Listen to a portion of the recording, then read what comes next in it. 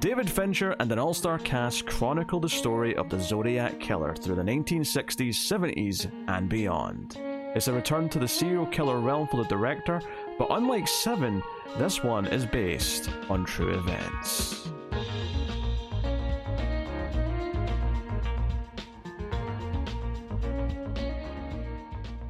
Welcome everyone to the Collector's Cut. I am Peter, and joining me as always is David. I went to the library. This is a movie podcast. We are working through the work of David Fincher, building up to his new movie coming out, The Killer, starring Michael Fassbender. But we've done Seven on Patreon. We did The Game. We've done Fight Club. We've done Panic Room. So this brings us to 2007's Zodiac, which is going to be the topic of today. We'll start spoiler-free as we always do. I mean, obviously it's based on true events, so it gets a bit murky as what you count as a spoiler or not, but we'll typically not talk about how they handle certain things right. Later in the story, certainly. But yeah, this came out in 2007. This felt like a movie that was, after a 5-year gap between this and Panic Room, it kind of felt like, the guy who made Seven was destined to do a movie about a true story like this. It was like, there was influences in Seven that were clearly taken from something like the Zodiac true story, so it made sense that he was the guy to sign up for this type of movie.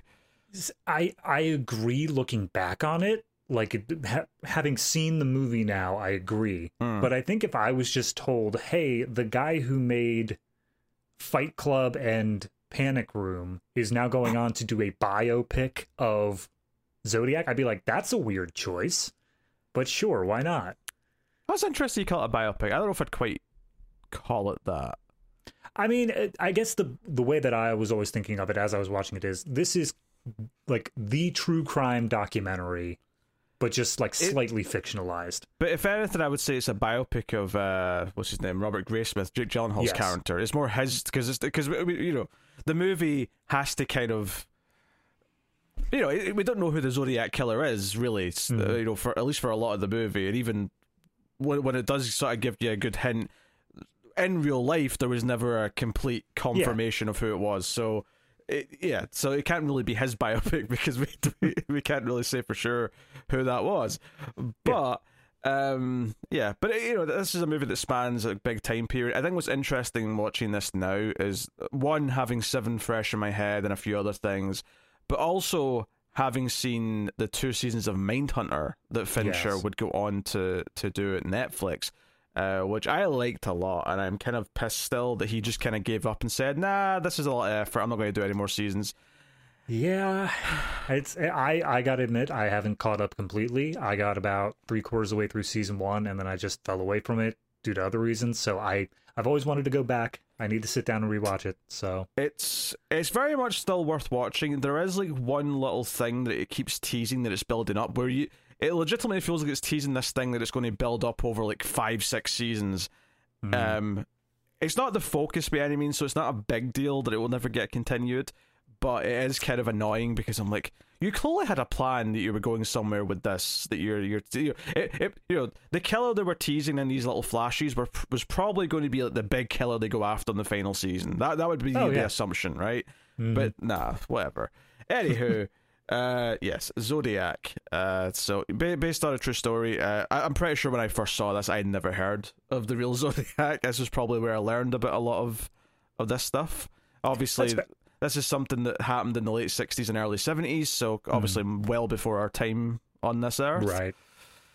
But, for me, I think I had heard of Zodiac before this, but only because I was a lot like Graysmith in that growing up, I loved little puzzles and stuff like that. Oh. And so I came across, I think, Zodiac's code as I was like browsing online, and I'm like, oh, what's this? What's going on here?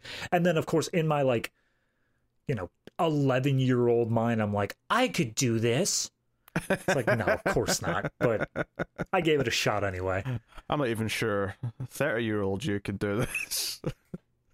I mean, if it's just the substitution cipher, if I really wanted to get down to it, I probably could, but there's a matter of how much time am I willing to sink into that, and the answer is not much. There you go.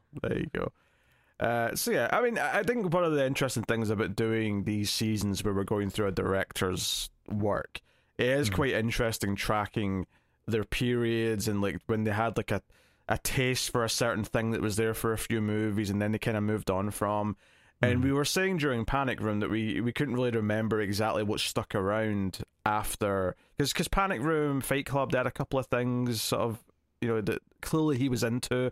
And a few thematic links. Yeah, and this still has a couple of those things. I think the two things that are lingering here for me in this movie is however he shot Panic Room, he's still using for Zodiac. It still has that kind of digital noise, kind of griminess to it, which I don't think holds up very well because it does look like it makes it look a little cheaper than it should. Like if he had just shot this in traditional film, it would look better, right? That's not to say the cinematography is not good, because it is, but it's the type of cameras and like sort of recording that he's doing is just not holding up really in terms of like what others. And maybe it didn't distract too much at the time, because at the time we were watching everything on like standard DVD more or less. Although this was just about getting into the HD era.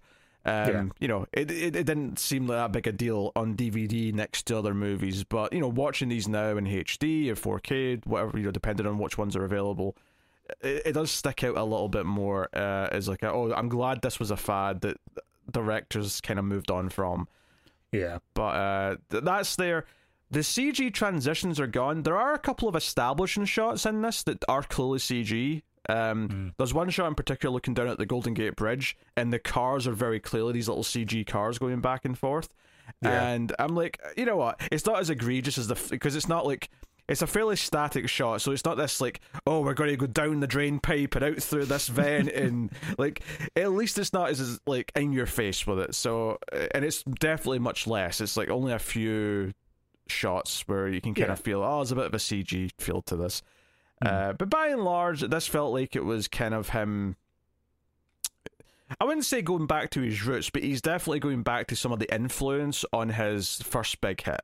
And it feels like he's back in the serial killer wheelhouse. Obviously, there's differences because one was a completely fictional story where they had complete control over what the narrative was and what they were going to do with it. Here, they're basing it on a true story, so there's at least, has to be some tether to what the real events were and what the structure of that is and what that says, you know, what the story's saying about things. Yeah, you know, it strikes me in the same sort of way, the way that Nolan did like Dunkirk or Oppenheimer, in that it strikes me as something that it really is a personal interest for Fincher, like the whole Zodiac case. I think it's something that he had in, maybe it was when he was researching Seven, maybe it was when he was just, you know, doing it in his own time, but I think that he was really into the Zodiac case, and he wanted to make sure that when he put it to film, it was as accurate as he could reasonably get it. And I think he did a really good job at that. I think Oppenheimer's a really good... I was actually thinking of Oppenheimer a little bit while I was watching this, in that it's quite long. Yes. Actually, I thought it was going to be almost 3 hours. It turns out it's the director's cut that's just about 3 hours. The theatrical cut, which I watched, was about 2 hours and 35. So still very long. That's what I had. Yeah. But, you know... But much like Oppenheimer, this one doesn't jump around in the timeline really, but what it does do is that there's so many details and so many things they're going through that, much like Oppenheimer, there's no way we're going to go through this in order with every detail that they sort of go through. It's impossible. There's just too many of them. There's too many scenes to possibly do that with. So I was thinking a little bit about Oppenheimer in that respect as I was watching this. The fact that Robert Downey Jr. is in both, complete coincidence, but there he is. So, yeah, I mean, obviously, it's a story of the Zodiac killer, someone who was a serial killer, late 60s, early 70s, who started sending letters to the press, basically, you know, taking credit for the credit. It's very Riddler, and if it wasn't for the fact that the Riddler already existed for decades before this, I would have said the Riddler was definitely inspired by Zodiac. Obviously, I've got a feeling Riddler skewed more towards Zodiac after this. Yeah, but it's the question of, I've never personally read the Golden Age or Silver Age Riddler stuff. I don't know if he like did his crimes differently, but nowadays you can just imagine those stories of, Yeah, no, the Gotham Gazette or whatever gets a letter in the mail with a riddle on it. It's like, well, this seems familiar. I mean, the Batman, he was very Zodiac-esque in that. Absolutely. Like, it absolutely was. So, yeah. That's it. So we'll get our general feelings out of the way. We'll go down the major cast like we normally do, and get into just some things we can do without spoilers, and then we'll go into all that stuff afterwards. So, David, how do you feel about Zodiac? Well, Zodiac, just for complete discretion here, I have watched this one probably 3 or 4 times already. I enjoy this one. I think it is a solid film to keep coming back to, because strangely enough, it is so long and so dense. Like, it's not long because they're just padding it out with who needs this stuff. It is constantly throwing information at you, and is more or less just, here's the facts of the case, constantly. So every time you watch it, I feel like, unless you're paying extremely close attention the first time through and like taking down notes, you can find new things that link to later things in the film. You can see these little links that they have in the characters' minds, but they don't explicitly say out loud. And I feel like every time I watch it, I get a little bit extra there. Watching it back this time, I do think that there is a point. I don't want to say third act, because it's not the third act. There's a point in the second half of the second act, about an hour and a half in, where it feels like the momentum of the movie just kind of fully stops, and they have to take a new avenue for like an hour before they finally get to a climactic point. Joe, it's funny you say this, because I was watching this last night, and I was getting hungry about halfway through, and there's a point, I think exactly what you're talking about, where it feels like it's like, if this was a play, this would be where the intermission would be, and it felt like the perfect time to pause it and go get some food and then come back and finish it, because it really felt like it was starting like a whole new chapter, because there's a bit of a time jump for a start, but even just outside of that, it feels like a transition into the next part of the story. So I kind of get what you're saying there. Yeah, but that's the only thing that, looking back on it, on this viewing, that I can really point to and say that might be a major flaw in the structure of it, to just completely come to a dead stop and start with another thing. But then I view it through the lens of, this is how the investigation went. This is how, as they were breaking this down, things ended up going. And in that regards, I respect it all the more, because it's, screw the way of normal structure for film, it's doing this as closely as possible. So I got to give Fincher some props for that. Yeah, I've got thoughts on that, but just general feelings. It's a good movie. Like, it's you know, I saw it once before this. I saw it when it came out. I don't know if I saw it. I don't think I saw it in theaters. I think I saw it like at home the year it came out, and for whatever reason, I never went back to it until now. But I remembered liking it, and it is a very solid movie. The scenes where you see the Zodiac, you know, has, like, you know, crime scenes, has murder scenes. Yeah, those are very tense and well directed. The investigation side of it is quite compelling. I do think that in the last hour, like, they start running through names and facts so much that it actually becomes quite hard to keep a track of what he's looking at or what he's looking for. You get the broad strokes and you get the important parts that actually, like, give you the solutions and things like that they're coming to. But it definitely, there was a couple of times where I'm like, okay, he's just said, what about this person? And I'm like, look, this name came up once, like 90 minutes ago. I don't remember who you're talking about. But yeah, so you know, it's a bit dense in that, and I know it's because it's based on a real case. I think what you were saying there about it foregoing regular movie structure to be closer to, you know, what the real events were, I think that's a double-edged sword, and I think it's why, if I'm comparing this to Seven, the reason why I think Seven is a better film is because Seven's not based on true events.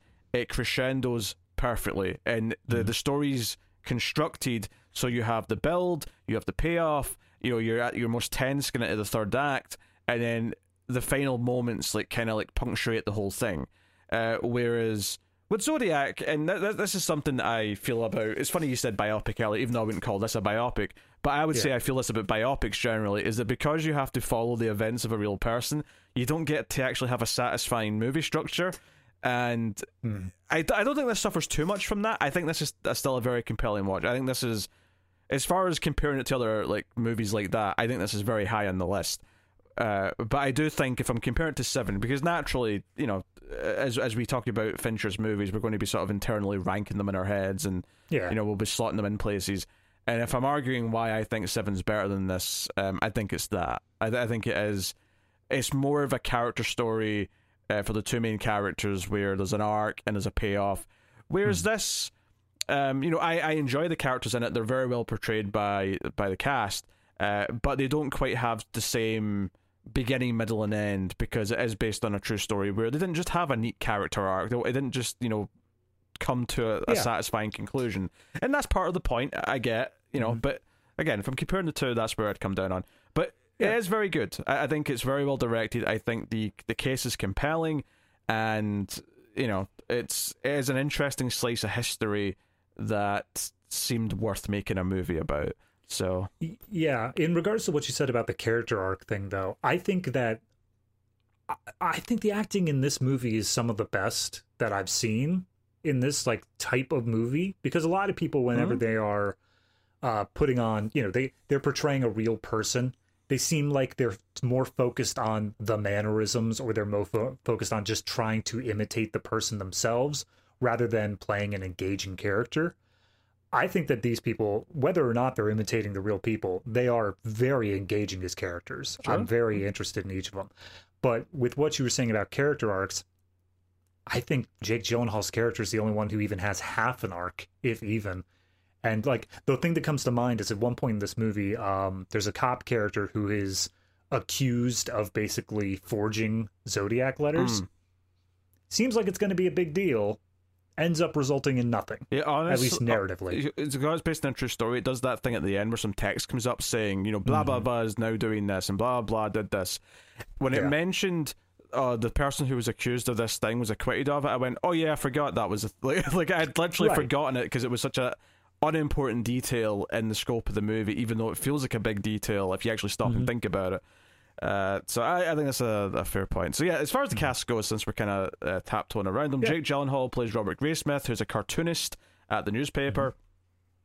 And that's one of the interesting things about this movie as well, actually, is that he's kind of introduced like he's the main character, but then he's kind of left behind when we eventually get introduced to the main cop, which is played by Mark Ruffalo, because it becomes about the investigation, and then it swings back to Jake Gyllenhaal later on when the case kind of goes a bit cold, but he's still kind of obsessed with it and wants to try and, you know, help solve it.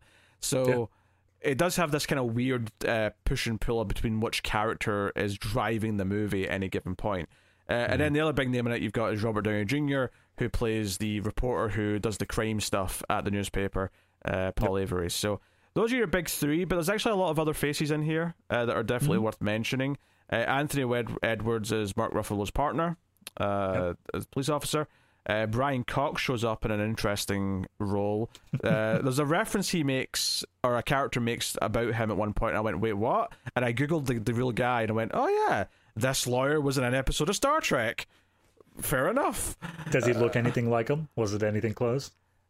I would say it looks like the real guy was a bit chubbier, I would say, but you know, fair enough. But Brian Cox is a great actor, so I'm not mad at him popping in for a spell. It was just funny though, because he says, "Oh, it's a shame about Star Trek," and I went, "Oh yeah, this is 1969. It just got cancelled." Yeah. what a slice of time period here. We have John Carroll Lynch as one of the suspects. He's he's good in this, and I have seen him in other stuff since this, and he tends to be he's more of a character actor in most things, really. Here it feels a little bit different because of the type of role he's playing. Chloe Sevigny's in here as a love interest for Jake Gyllenhaal. We have some other notable faces popping up in small roles. Dermot Mulroney's in here as a cop. I've never been terribly fond of him, but he's fine in this because he doesn't really do anything. But yeah, honestly, I'm looking at his face now. I'm not even sure who he was. I can't remember which one he was. He was just a cop who occasionally gave orders to Mark Ruffalo, but he was kind of dodgy in Stream Sex, and he was dodgy. What was the other thing I saw him in the last couple of years? I can't remember, but he's been in some things. One that stuck out to me, because it's the second movie this year with this actor we've done, is Elias Koteas, who's a cop at one of the other precincts, because the crimes take place over different, cities and towns. He was Casey Jones in Ninja Turtles 1 and 3. He was. So it was nice to see him. It was like a little return of form. Yep. Very nice. And then the last big name I would say on here is Donald Logue, who again is just another like police captain or something like that. But he's fine. He's good. Yeah, it's a small role, but he's a face that you might recognize because he's been in various things. I actually just saw him in an old episode of X-Files in the last couple of weeks. All right. But most people know him from Grounded for Life, and what was the cop show he did? He wasn't Justified, was he? He was in Gotham. He was in Gotham. I wasn't thinking of that. He's in a show that was on FX or something like that. It wasn't Justified. I'm looking. Would have been a while back, wouldn't it? Probably a little while back, yeah. But yeah, well, regardless, Sons of Anarchy. Well, hold on, that's only 7 episodes. I don't know if that's the one that he'd be known for, but Sons of Anarchy is definitely one of them.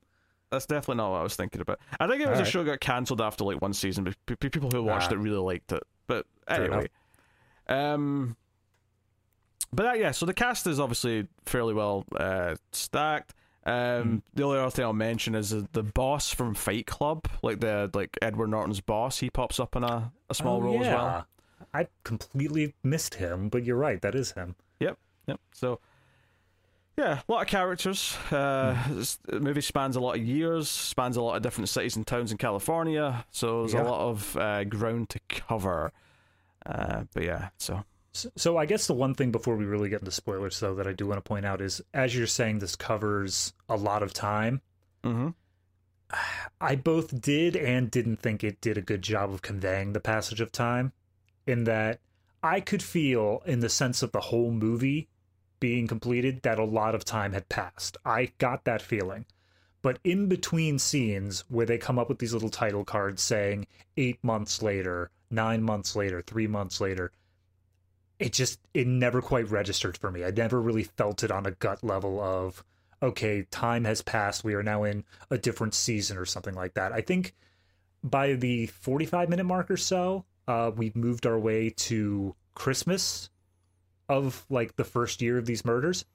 Didn't feel any different from the beginning, which was the 4th of July. It all felt like exactly the same to me, time-wise. Yeah, well, I think that's why they used those holiday specific. I mean, obviously, I'm sure the murder really occurred on that day, right. But they really emphasize it's 4th of July in that opening scene, and they really. I wouldn't say they emphasize it's Christmas when they get to, but there's a Christmas tree in the background at the very least. I think the biggest problem for me is that this is all in Southern California, which is not going to have like snow and stuff. It's always going to look like July, or what I picture July to look like. So it's hard to get those sort of visual cues of it's winter, therefore there's snow, sort of thing. Yeah, I think that's fair. I mean, honestly, there's not a whole lot of other things they probably could have done here. Again, it's one of these things where sticking to the real timeline of events, it is kind of weird to stop and think, well, it wasn't as, because the first half of the movie especially, there's a lot of like adrenaline in the script in terms of it moving from like, okay, this letter to this incident to this letter to this TV show thing, and in real time these were spread out over a year or whatever. There was a lot of downtime in between where they were having time to think about it and theorize and whatnot, and the movie has to kind of speed through that, and it feels weird to say it's speeding through something because obviously it's such a long movie, but it is relative to the time that it actually took place over. And at one point there's like a 4-year time jump, and it's like, but see, that's the sort of thing where I think they should have gone the Avengers Endgame route, where throughout the rest of this movie they could have had just these tiny little subtitles saying 8 months later, 3 months later, fine, whatever. But whenever they made those big jumps, those years later ones, those are the ones I think they needed to really emphasize and pause for and say, hey, a lot has passed since you've last seen these characters. Instead, they used the same titling sequence, and I never quite internalized that this is any different than the other time jumps. And you need like just a plain black screen with big text saying 4 years later to sort of really go boom. and like, okay, time has passed. Let's see where everything is now. Yeah. I think that's fair. So, yeah, I think we'll have to say spoilers just so we can freely jump around and talk about things. So, spoilers for Zodiac if you have not seen it. The first thing I want to bring up, funnily enough, I'm jumping right into the middle of the movie here, but okay. I want to bring this up because it felt weird because we're almost at about a year of doing this show. Yes. I think. I mean, this will be going out, I think, towards the end of October. This is the last week of October, yep. Yeah, and we started November last year. Our first episode, those of you who may recall, was Dirty Harry, which I do remember talking a little bit about how, some of this stuff with the killer is kind of inspired by Zodiac. I don't think I remembered for a second that Dirty Harry comes up in this movie, and like some of the characters are kind of pissed because there's already a movie where a hero cop like takes out the killer and we're still trying to figure out who this asshole is, and seeing those reactions and how it's referenced even later on in the film, because it cuts to this, because they say they're going to the movies and it cuts to like a scene from Dirty Harry and I'm like, wait a minute, this is all clicking for me now. It doesn't even reveal it's Dirty Harry at first. Like if you've seen Dirty Harry, you know it. But yeah. It's a letter from Scorpio saying how he's gonna like shoot a bunch of kids on a school bus, and I'm like, that seems really familiar. Have we watched this movie before? And then it exits the theater and shows Dirty Harry. I'm like, oh yeah. I immediately noticed what it was and just sort of like I got it feels weird to say I had like a fist pump moment, but I was like, oh shit, we're coming full circle here, baby. Perfect timing too. It's Dirty Harry. And I don't think it clicked in my head that Zodiac, because I'd been so long since I'd seen this, I didn't remember that was so heavily focused around San Francisco. So the fact that Dirty Harry was also set in San Francisco and took a lot of influence from it really sticks out. Because when you think about it, Dirty Harry came out in like 70. I think they fudge it in this movie actually, because I think they go to see it in 72 as if it's new, but it's actually a 71 movie. But whatever, it's not. It's a slight fudge. Well, I mean, back then movies also had a different release sort of schedule because there was no such thing as home media either. So it could have been like on a re-release or something. That's true, but it is San Francisco, and the way the theater was packed made it feel like it was opening weekend. Yeah, for sure. But I mean, it's not a big deal. But it does make you think about how, like, when Dirty Harry was being written, right, it came out in 71, which means it must have been written in 69. That Zodiac stuff must have been like fresh and ongoing. Like it must have been actively in the papers when they were writing that script. I don't know, it blew my mind a little bit when it popped up in here. And I think I especially appreciated that, Dirty Harry was very much this almost fantasy of like, you've got this character who's going to break the rules to do what's right and take out what is effectively the Zodiac killer. And later on in this movie, Jake Gyllenhaal's kind of put together that he's pretty convinced who the Zodiac killer is. And he says to Mark Ruffalo, yeah, we can't prove it, you're right, but that doesn't mean it's not true. And Mark Ruffalo says, hold on, Dirty Harry. It's the one reference back to it later on in the movie. And I actually really appreciated that, because the way they've used it here is like, even though we're watching a movie, he's basically saying this is real life, we have rules, and there's a reason why in real life some rogue cop never just went after the main suspect and dealt with him. But I thought that was a really well used bit of I mean, I also culture. like the fact of going back to like his first film of Seven. There's a whole sequence there where they bend the rules and they do what they have to in order to get some evidence or whatnot. I like how in this movie it is, he's still pulling on those strings, but he's like, no, we're going to follow the rules straight up here. Yeah, we're not gonna. To be fair, a lot of Robert, Jake Gyllenhaal's character, a lot of his investigation, because he's not a cop, he's not even a reporter, he's a cartoonist. No. Yeah. When he starts looking into things and like a couple of cops basically give him access to evidence, there is some rule breaking going on. This is not exactly following like the rules exactly, but of course anything he finds they can't really use. It's not it's not like, oh, you can go off and try and be a hero and take out the killer. It's not that. But it's quite literally the equivalent of a true crime podcast nowadays. Yeah. Like it could pull up new information that then the police could investigate, but it's not evidence within its own right. But I think it's interesting that even in real life with the Zodiac killer, admittedly a little bit after the fact because it was a few years later, there was like, okay, let's bend the rules a little bit because maybe he'll come up with something. Maybe it's worth like seeing where this leads. And I thought it was interesting to compare that to the very fictionalized inspiration that ended up in Dirty Harry, and that whole the theme of that movie about him being this relic of a black and white time when things are more shades of grey, and how he's going to do one last good thing before he calls it quits by taking down this really bad guy that needs to be stopped.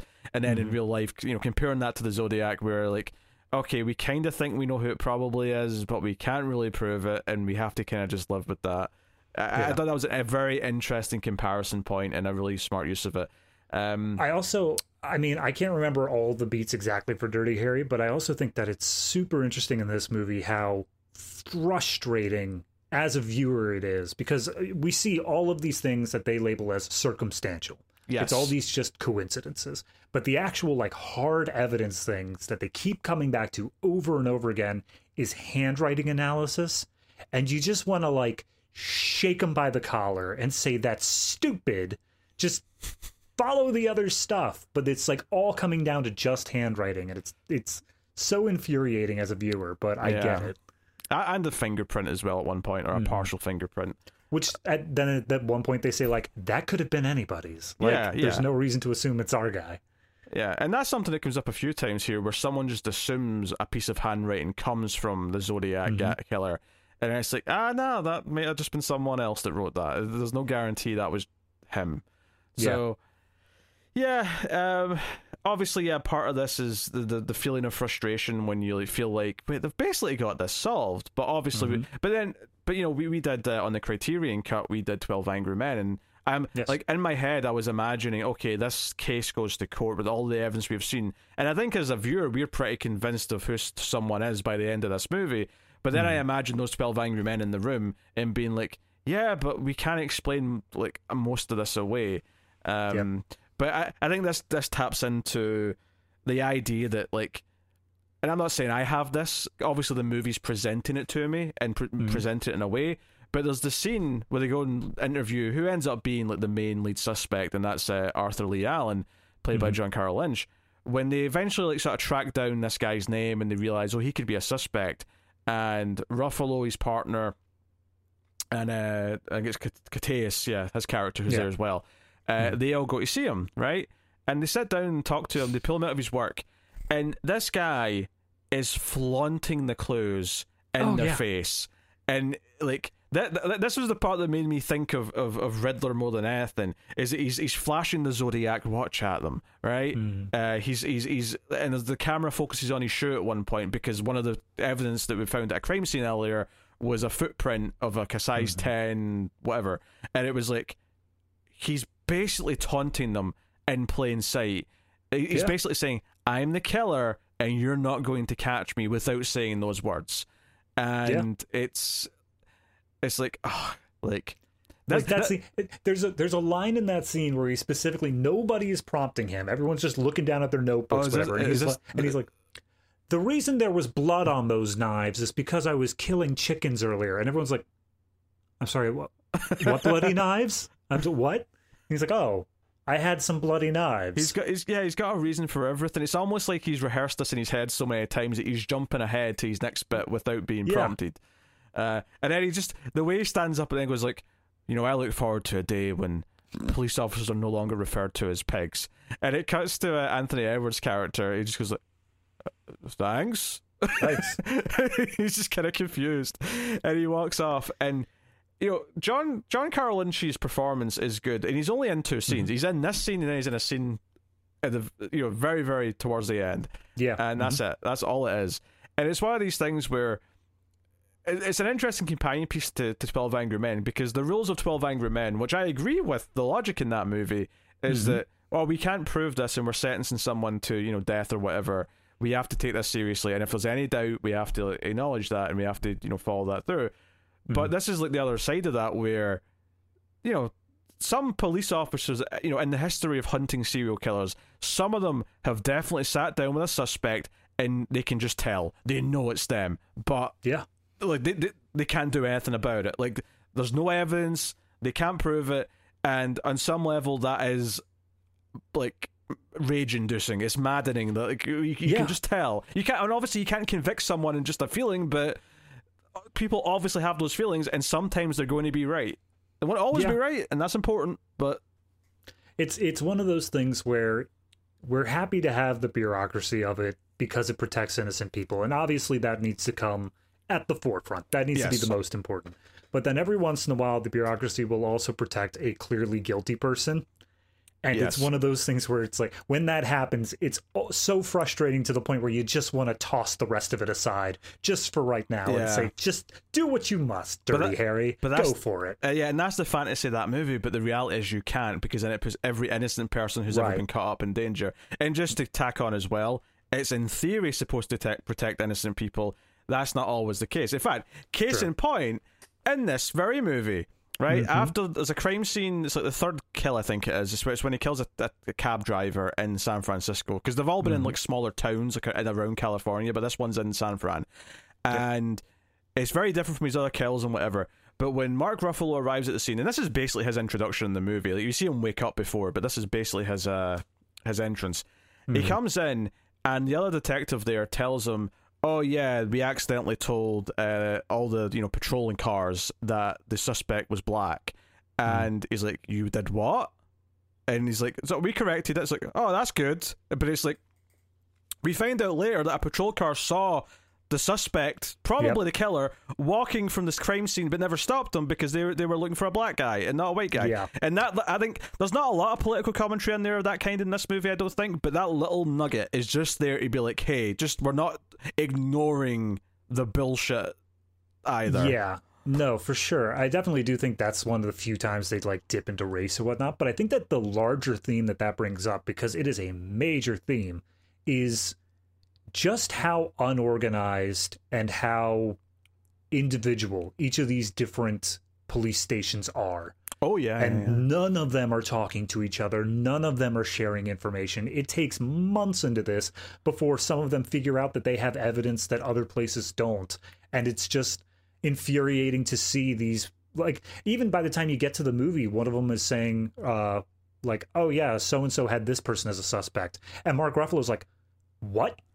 Why were we never told about this? Even late on, when Gyllenhaal's given him his findings and he's got these like a few smoking guns that he's talking about, one of the things that he's got, he's like, wait, where did you get that from? And he's like, oh, from this other precinct. And he's like, they had that this whole time? Yeah. Like, he has that reaction.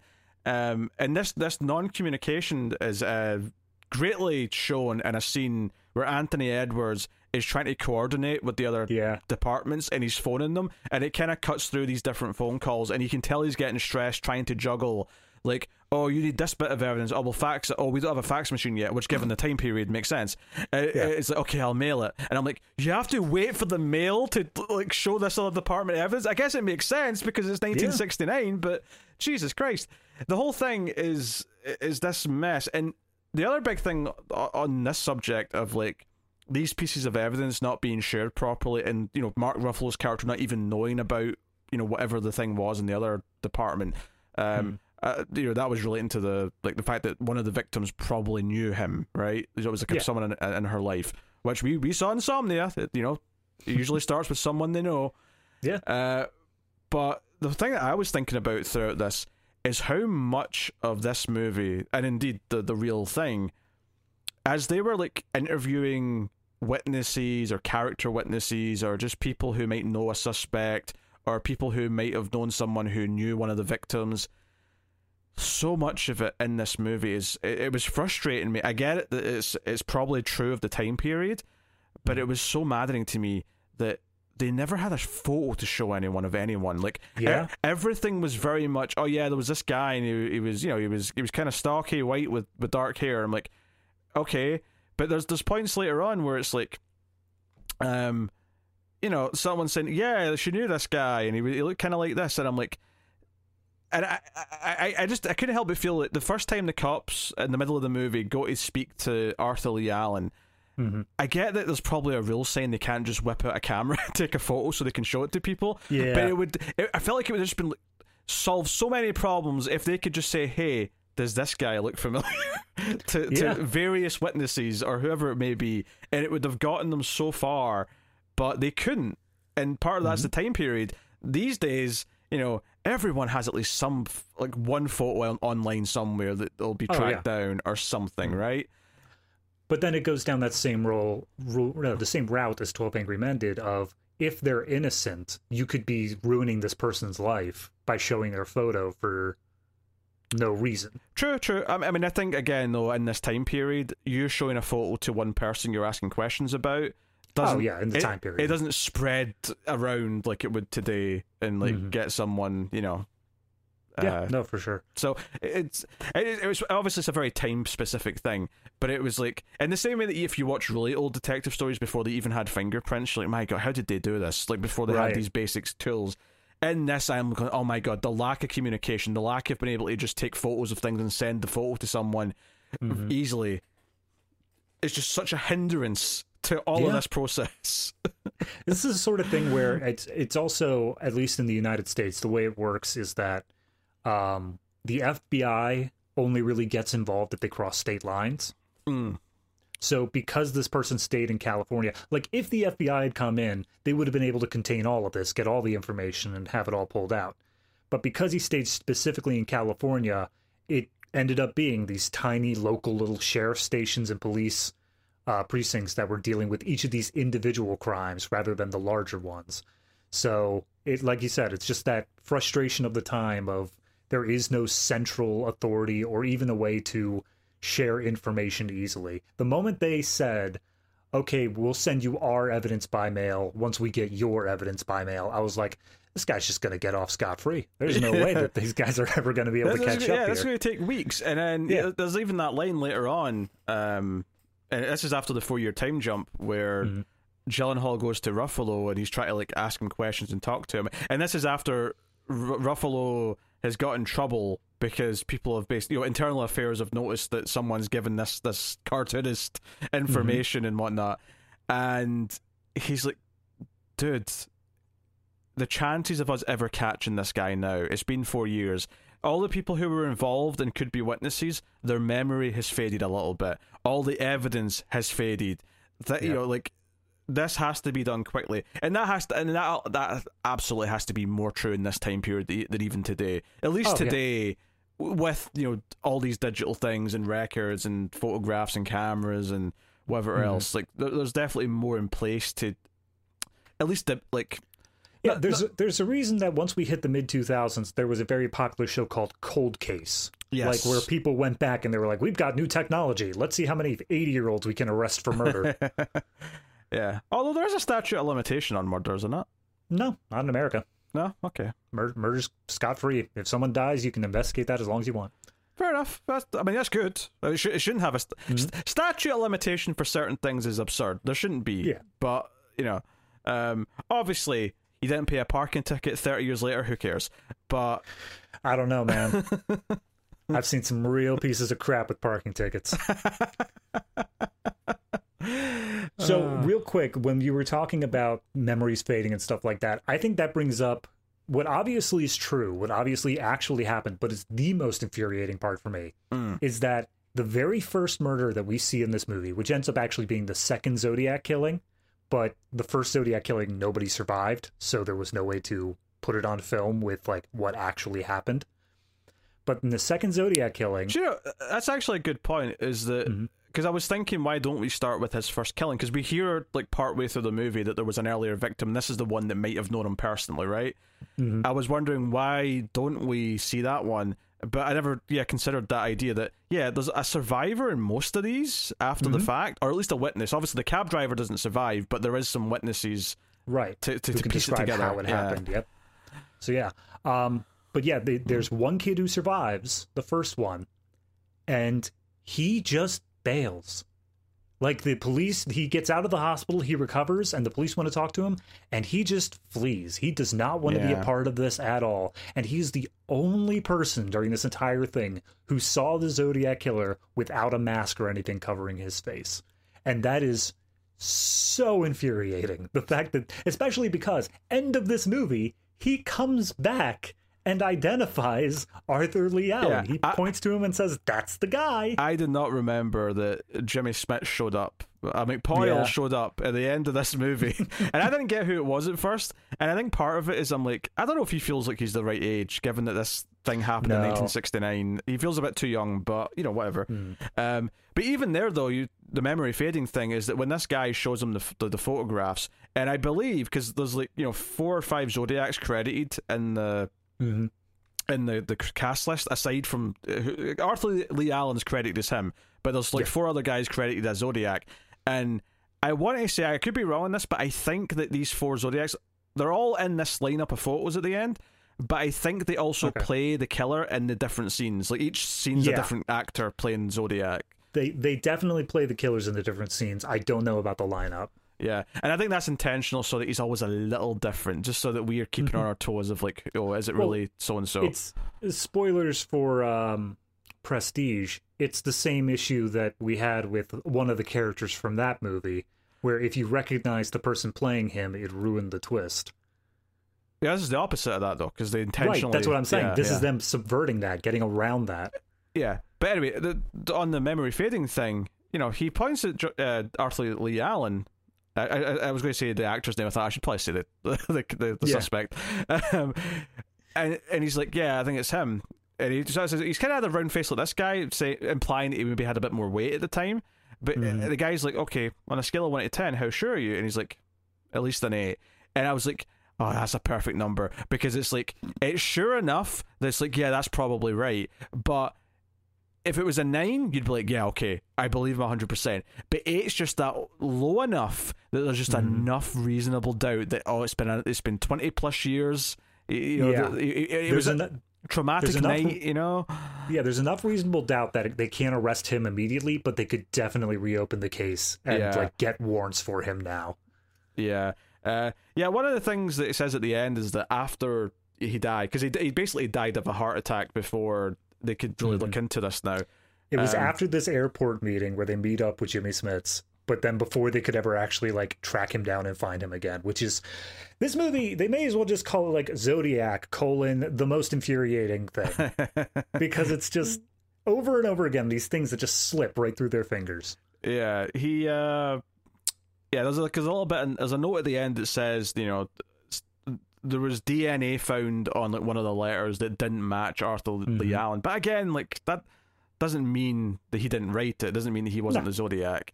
Not to mention that a lot of the letters, as mentioned in the movie, were not him. A lot of copycats started sending in fake Zodiac letters. Well, see, I didn't get that. There were people sending in fake letters and stuff, but even then, I think the point they were trying to make was he committed 4 murders that were definitively confirmed as him because he provided details that no one else could have had. But then at a certain point, after he fell out of the View for a while, he started sending in a massive amount of letters. I think they said 4 over the course of 3 months.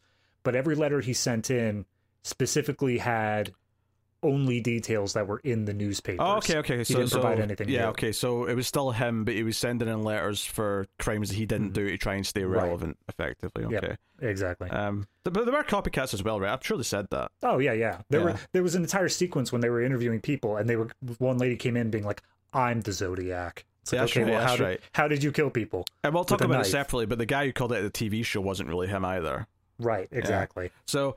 yeah, so you've got all these elements, and I will point out I don't know much about anything else other than this movie as far as the case goes. I am aware that there has been books written.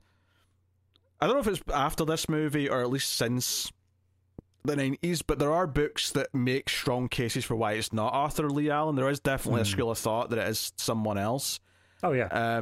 So I guess it's one of those was there a second man who killed JFK kind of thing? It's one of those. One of the points that it's obviously shut down in the narrative of the movie, but Jake Gyllenhaal gets home at one point after investigating some stuff, and he says there's got to be 2 killers. There's no other way to explain it. There's got to be 2 killers, and then he kind of just drops that. But it is one of those things where it's okay, is there? Question mark. I mean, it certainly might have explained some of the conflicting evidence. Yeah. But yeah, so. obviously the case is quite interesting because of all these things, and the idea that he's taunting the press and saying, "Hey, put this in your front page, or I'm going to kill a school bus." I mean, yeah, kids. is it worth to just really quickly go through the different murders that he definitively committed? I think we absolutely should talk about those scenes, if nothing else, because those scenes are well. I mean, the movie opens with the 4th of July, 1969. I want to say. Yep. And it's just this young couple who. They referenced that she has a husband in this scene, and then later on they referenced that she had. No, it was the one he killed first that had multiple boyfriends, even though she was married. No, it was her. It was her. Was it her? Okay. Yep. So it was this idea that I was thinking, because it's the 50s and because they kind of look like high school kids in movie terms, I thought they were that age, but clearly, obviously, they're a little bit older than that.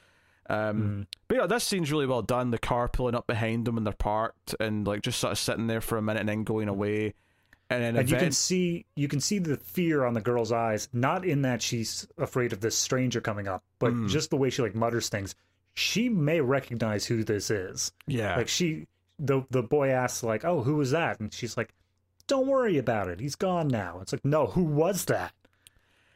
Yeah, you definitely read it a little bit differently when you go in knowing what the rest of the movie is going to be. And then, he comes back and he shoots them multiple times. This is not, I mean, honestly, there's only one scene that I would say is violent, and it's not this one, in terms of visually seeing something. But this is really well directed, and it's a shock that the guy survives, to be honest, because he does take like 5 bullets or something stupid like that. Oh, yeah. The second kill is the couple at the lake, I want to say. Yep. In the movie. And this is just a couple having a picnic by the lake, and the Zodiac walks up with his hood on and his like Zodiac symbol, which he got a full villain outfit at this point. He looks like it's a big target on his chest, to be honest. Although, as the other characters notice later on, the only time the word Zodiac and this symbol ever went together was in a watch brand, and he took his. There was see when he was like calling in and stuff, and admittedly it ended up not being the actual Zodiac calling in, but I was sort of getting this impression that he's not the Joker, but he wants the public to think he's the Joker. Oh yeah, that was the vibe I was getting. But anyway, this is that scene from Dark Knight when he calls into the station with the Wayne Enterprises guy on air, and he's like, "If he's not killed in 20 minutes, I'm going to blow up a hospital." It was the exact same thing. Yeah. So this is the scene that I think is quite violent, though, is this kill by the lake. There's a lot of begging, and like the guy's trying to like just sort of give his wallet over as if they're being mugged or whatever, and he ties them both up, and they're both lying face down. And you think, the audience doesn't think he's going to go because it's Zodiac, but they think he's going to go for a second, and then he just comes over and starts stabbing the guy in the back. And you don't see this; the camera hides the actual stabbing itself. You just sort of see his reactions and stuff. I was going to say, for him. Yeah. No, that's what I was getting at, though. That's why the next part's so shocking, is that when he starts stabbing her, he hides it at first. It's not until he kind of flips her onto her side so he can stab her in the front, and you actually see like 3 or 4 stabs, like just really brutally in the front of her. Yeah. And I'm like, holy shit, that felt really brutal. And it's almost like he's escalating, because the first kill was just a gun. It was, this very almost detached thing. Whereas this one, he wanted to, feel them die in his hands, kind of thing. He wanted the visceral side of it, the escalation. So yeah, that's the second big crime scene. The third one's the taxi cab, which is kind of just like a sudden, like Yeah, it seems to be. I mean, there's apparently some kids in a building next door to him, and they called in saying it's just a mugging. They think that this guy's just being held up, but it is. Apparently, it's more so for the purpose of he gets into the front seat and cuts off pieces of cloth from this guy's shirt, and that allows him to, every time he sends a letter from that point on, he can include this cloth and say, "Yeah, it's really me." Because his blood-stained shirt is here. Yeah, because before this, he just gives details that only the police know, and that's how they know it's really him. But then, from this, he starts sending in little patches. Because they question this a lot. When Mark Ruffalo shows up and they're going through the crime scene, he keeps questioning, why did he get in the front seat? There was nothing really worth stealing. He probably got himself covered in blood for no reason. Like, why did he do it? And it's because, he wanted this trophy. Not even for trophy's sake, just to use it as like you say, like a proof. Like a calling card, yeah. So it's really well done. I like the detail here, actually, where Mark Ruffalo sort of walks down the street and is like, wait, the notepad in the cab driver says that he asked for this address, but that's down the block. So he goes down the block and he's like, why did they go up here? And then he realizes that where they stopped originally was very well lit. The street lights were really illuminating that corner. So he's clearly said, "Oh, down to the next corner, please," or whatever, to make him go into the darker part of the street. I thought that was a really neat little detail. Him figuring that out. I'm always a fan of the scenes in like cop procedurals and stuff like that, where they get to the crime scene and they do the like walking through it step by step. Because it's just, obviously it's whatever the writers want them to know, they can figure out in that moment, but it is always nice to see the chain of deduction that they go through and say, okay, if A, then B. If it's well written, it's very satisfying because it makes sense, and because this is based on a real crime scene, in this case, it's as long as they've done the research, it's very easy for it to feel natural and not like they're just making shit up. According to IMDb, before he made this movie, David Fincher spent 18 months just full on research mode. He went to the library. Much like Jake Gyllenhaal did, much like Morgan Freeman did in Seven. In fact, they even try and get some suspects in this movie. Jake Gyllenhaal sees who checked out all the code and cipher books. They brought that up, and I was like, Fincher, did you pull from this? I think he did. No, I don't think he wrote Seven, but I'm sure he still maybe had some influence. Or at the very least, whoever did write Seven clearly was aware of Zodiac's case. Yeah, probably read the Zodiac book by Graysmith. Yeah. Was there another kill after this one that we see? So there wasn't a kill, but there was the scene with the mother and her baby on the car side. Oh, yeah. This is a great moment. So, yeah, this woman... Well, she doesn't even break down. She's actually just doing fine. And for some reason, and I feel like no one would do this today because we're all more aware of serial killers and rapists and shit. Yeah. But for some reason, she pulls over for a car behind her who's signaling her, even though it's not a police officer.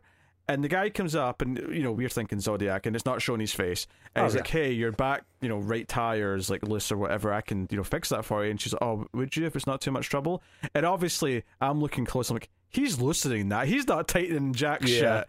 And sure enough, 30 seconds later, her wheel starts, coming off, and he pulls over and he says, "Oh, I guess it was worse than I thought." And I was like, why do you believe in that? He clearly sabotaged that wheel. This was sabotage. But yeah, the line he delivers when she gets in his car to go to the next stop to get help, which, by the way, I love that it's not until she's faced with this decision to have to go with this guy does it reveal she's got a baby in the car. The scene hides that the entire time until it's almost time for that decision. And it's all, and part of me is thinking, is he going to decide not to kill her because she has a baby? Because he says, I didn't realize you had a baby, and she's like, is that a problem? He's like, no, more the merrier. I'm like, you say that in that tone, but he sounds genuinely disappointed. He's like, yeah, the more the merrier. Yes, but then 3 seconds later, after he's not stopped and she's just starting to get worried, there's not even a build up, which is what I think I like about it. He just it's like she's had her first sign that maybe there's something not quite right. And most movies, especially horror movies, would gradually build that, and there'd be more frantic realization. Here, there's the first little hint, and then after a second's pause, he just says, "Before I kill you, I'm going to throw your baby out the window." Smash cut to black. Which is what I thought you were going to open this show with, to be honest. I was thinking about it, but I wasn't sure if that would count as a spoiler. So it turns out that this woman, to save herself and her baby, dove out the car herself, holding the baby. And again, much like it hid the baby before, when these random passerbys, like a guy in a truck and a woman in a car, stop to see her at the side of the road, and she mentions her baby, they're like, "Where's the baby?" And again, it's hiding it from us. And it turns out she's hid it in a bush because in case she was worried the guy would come back. But but there's that moment of tension, wait, and it's almost like this close call is what maybe made him slow down, because it someone got away, Well, yes and no, because the part that they get to later on in this is Robert Downey Jr. talking to Jake Gyllenhaal, and this is the first time where he points out he doesn't give any new information in his letter. He sees the story in the newspaper, he compares it to the letter, and all the stuff in the newspaper is also in the letter. Oh, so you don't think this is him then? I think because the movie shows it, I think the movie believes it's him, but I think that they also point out there is no direct evidence to say that this is actually Zodiac. Yeah, okay. That makes sense. Yeah, because again, the way it was filmed, it felt like it was Zodiac to me. That's why I never really questioned it. But you're right, he does point that out. Yeah, one of the key details as well that comes up later is, just to sort of piece some of this case together, is that after the police go and talk to Arthur Lee Allen, it turns out just a couple of weeks later he moved and probably got rid of any evidence he had that would have tied him to the case. The idea that they spooked him, so he got rid of, he stopped sending in pieces of the bloody shirt because that's evidence. So he's probably burned it or got rid of it somehow.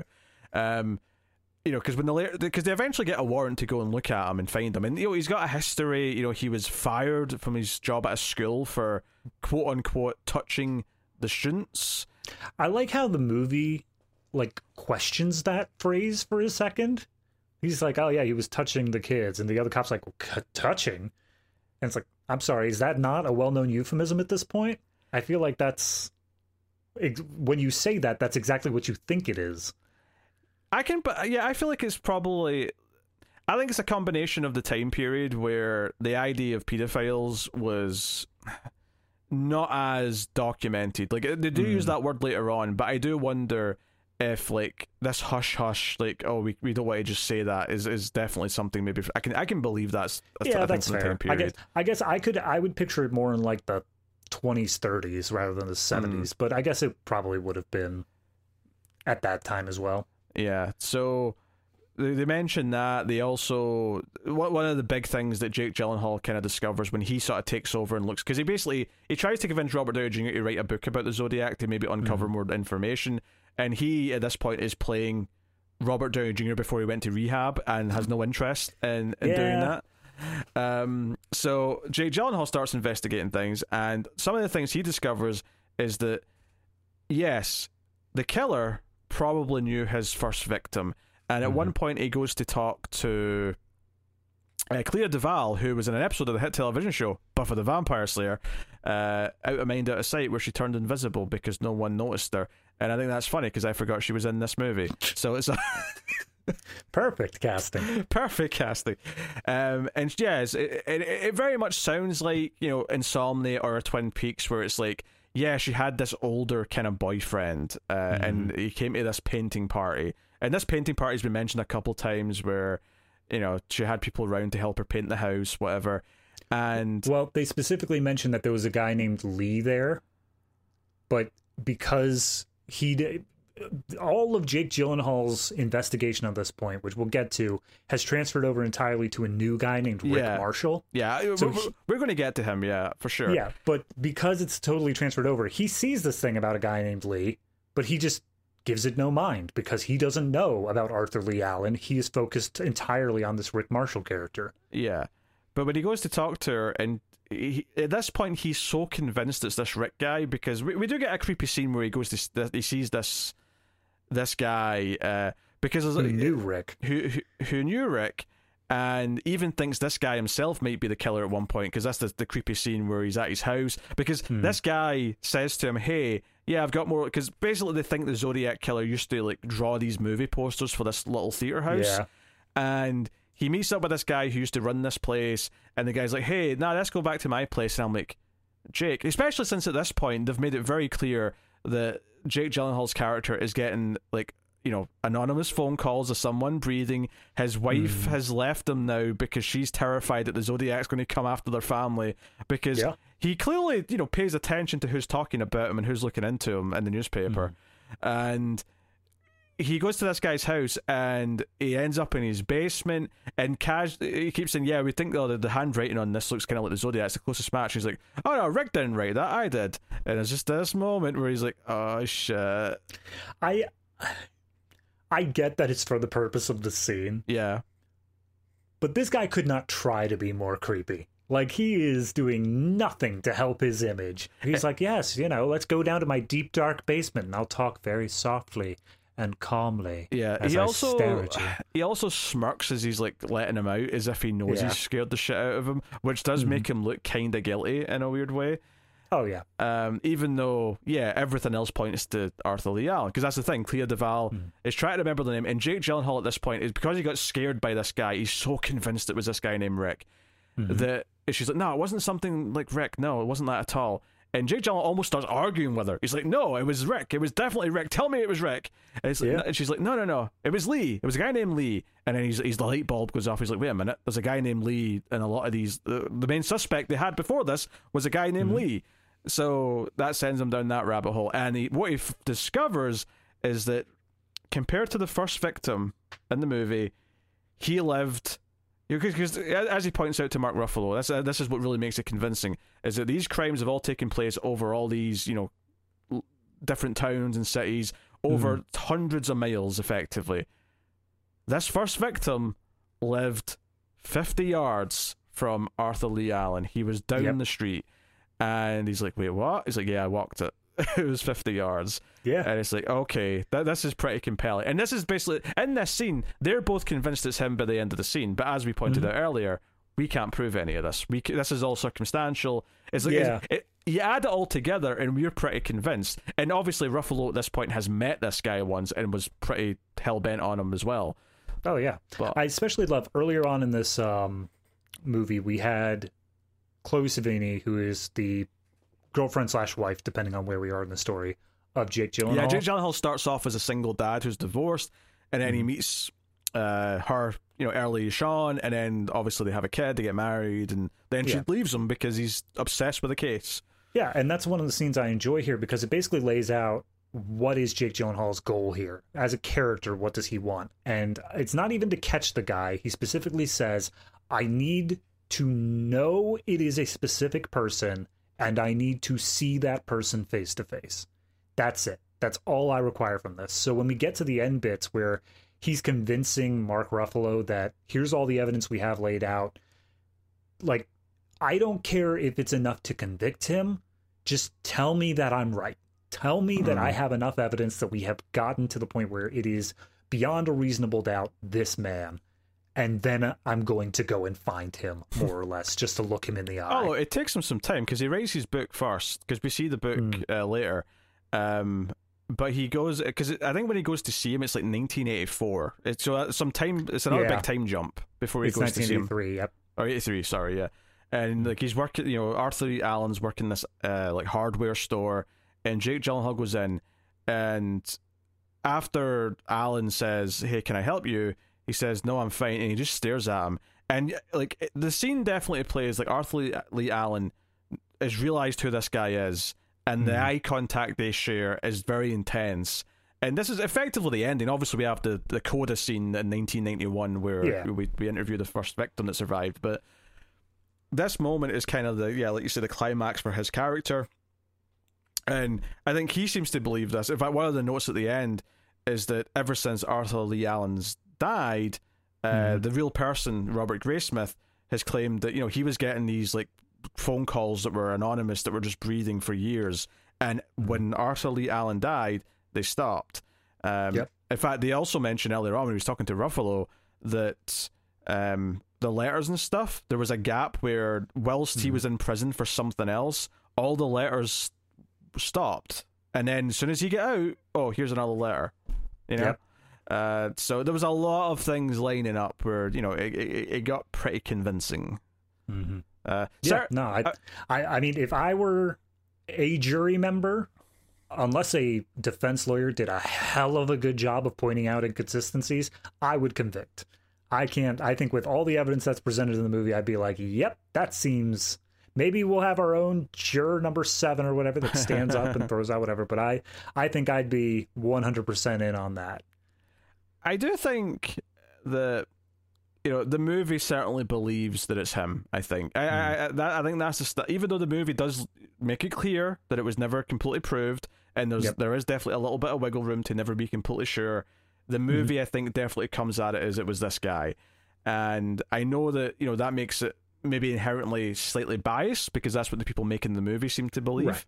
Right. So I think that's worth pointing out, and that there are other schools of thought, which I've not read any of these other books or whatever, so I can't go into it. I'm sure there's probably a true crime podcast just going through this case. And well, see, that's why I think with as we were saying before, there's this full stop an hour and a half in, and the full stop is where they have gotten the warrant to Arthur Lee Allen's place. One of the things is that he's ambidextrous, so in order to get handwriting samples, he needs to write with both his left and right hands. But they take all the evidence they can get, they run it by the cops, and it's a no-go. He doesn't match the handwriting, and the fingerprint doesn't match either. So because of that, the movie essentially stops at that point and says, Arthur Lee Allen's not the guy, and the case goes cold because there's nothing else they can really do about it. And it's at that point that the movie then completely shifts over from the cop's perspective to Graysmith years later, starting his own investigation, finding out about this guy named Rick Marshall and investigating that through. And that's where I think that wiggle room comes in, where they spend so much of the movie focused on Arthur Lee Allen to the point where, yes, I think that that's the point of it. But they also point out of, well, no, we want you to know there is also this other chance that it's this other guy. And we're going to show you the investigation into that as well.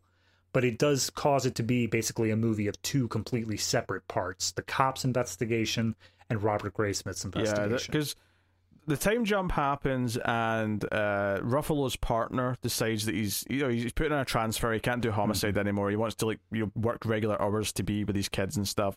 So that happens, and then there's a couple. So I wouldn't say the movie breaks at the exact 4-year time jump, but it's a couple of scenes after that, and then it's basically the scene where Gyllenhaal decides to go and visit Robert Downey Jr. That's the scene where I feel like that second part starts really, and his wife tells him. His wife tells him, nobody has more Zodiac crap than you do, and he's like, there is one other person, and he goes and visits Robert Downey Jr. That being said, Robert Downey Jr. Through the mild trivia I found, his was the character that was done the most dirty. Oh. In that in the movie, his character was a crime beat reporter. He was reporting on Zodiac. Every once in a while, he would slip in little things of saying, oh, he's a latent homosexual or stuff like that. And it ended up making it that he was targeted by the Zodiac killer. He was told in one of his letters that, he's going to kill Paul Avery. And that caused him to get paranoid, get more into drugs and alcohol and such like that, until eventually he just kind of became a recluse who was drinking himself to death. None of that. I mean, he was accused by Zodiac, like he was targeted, but he was fine after that. He continued to be a reporter for many years, and he never fell into alcoholism or anything like that. So I understand it from the point of a character arc of we have to inspire Graysmith to make his own book, but it does seem to be a pretty major deviation for a movie that supposedly follows very closely to what actually happened. Yeah.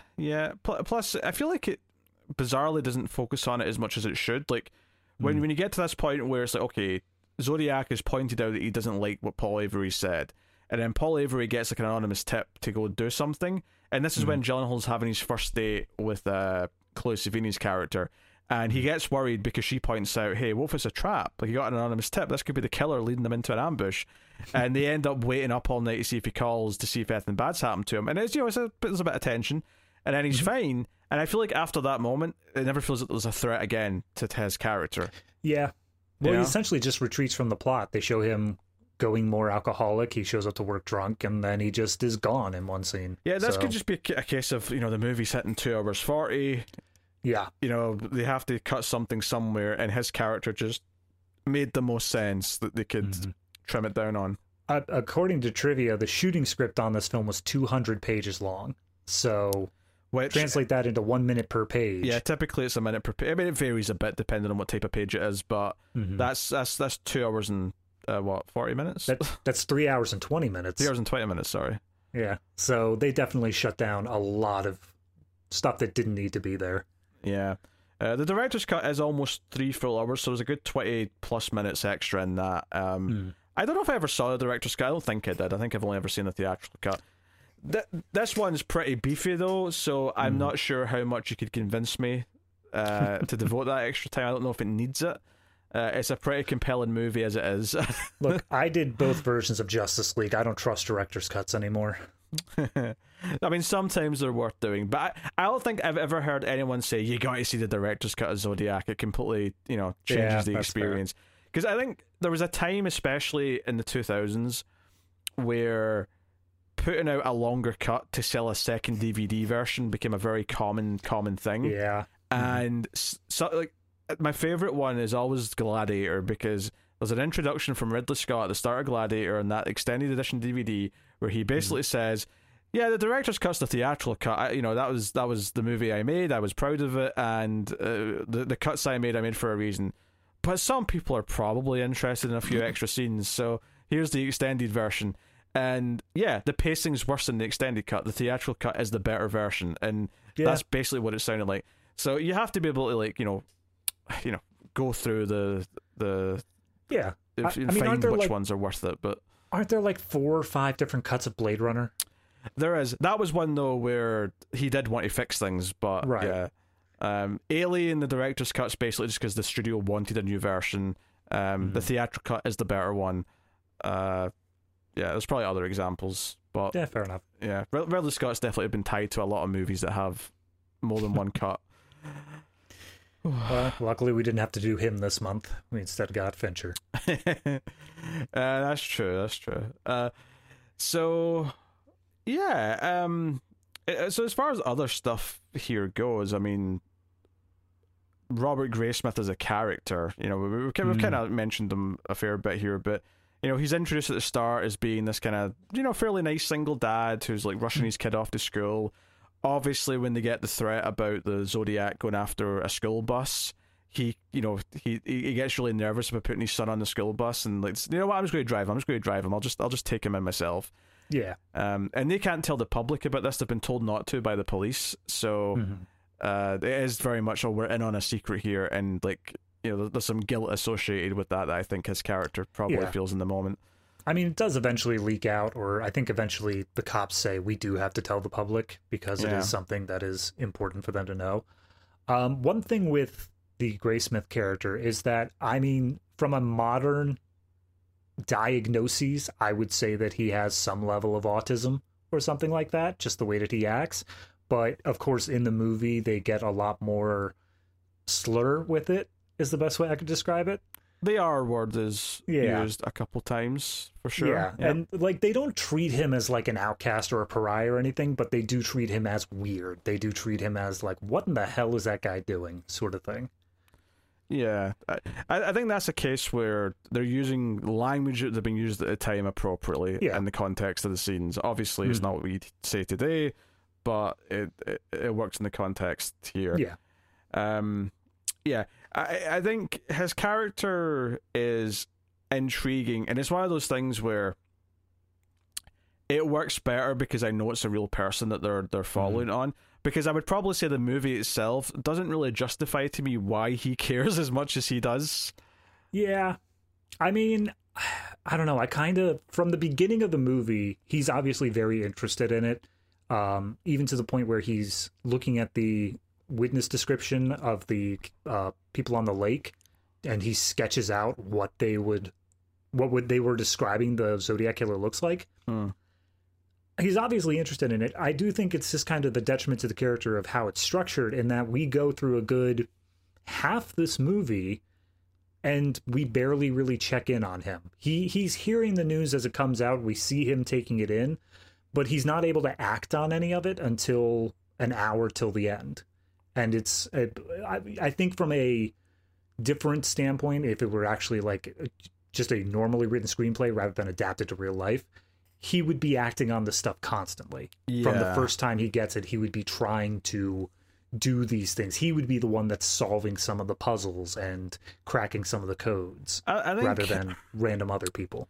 The other stuff that kind of feels like, everything with his relationship with Chloe Sevigny to me feels, again, like it's born out of like being based on a real character, a real person, than it is about what makes most sense for the movie. Because part of me thinks that, would you just save a bit of time by having them just already be married at the start, even though that's not really what happened? Yeah. Like, obviously, yeah, there's some chemistry, and it is kind of cute that she wants to like wait up and see if Robert Downey Jr. is okay, on their first date. There's, it does humanize him a bit, so maybe there is some value there as far as like making you like him as a character. But of course, the rest of the movie is just kind of the relationship breaking down slowly. It kind of glosses over the happy period where they fell in love and had a kid of their own. I was gonna say, during that time skip, they got married, had a kid, they had the other kids there as well. It was a lot to it. I do love the one remark that's made here. Apparently, the only thing that Roger Graysmith said when shown the screenplay of this movie is, "Wow, I totally get why my wife divorced me now." That's pretty funny.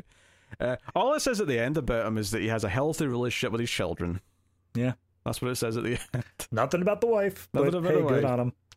I also want to point out there's one point in this movie where before he starts getting information regarding Rick Marshall, we do still have Graysmith trying to find something out, and he's going down like all the conspiracy theory routes. Like there's one point where he's saying that, it's the killings were all timed with phases of the moon. Oh, that's right. And like it was done on the solstice or whatever. I appreciate the fact that they show him going down these dead ends, even when it's not a suspect. That's actually quite a good character scene, because this is before his wife's left with the kids, and he's got his kids like fact checking all these moon dates in the books. Because he's like, oh yeah, I've got a team working on it, and then it's like, who's my team? Oh, just colleagues. And then you just hear one of the kids go, Dad. Yeah. And it's like, okay, that's a little funny, and it gives it a little bit of levity, because he is a real person. There should be levity in his life, especially since, as much as the movie gives you the bullet points of all these dark things that were happening that were inspiring all this like obsession, again, like it skips over all the downtime when he's just married with kids and when he's got all these other things going on, which is, it's funny because I was saying that other than humanize him, do we get a lot out of him meeting his wife, right, and like going through that journey?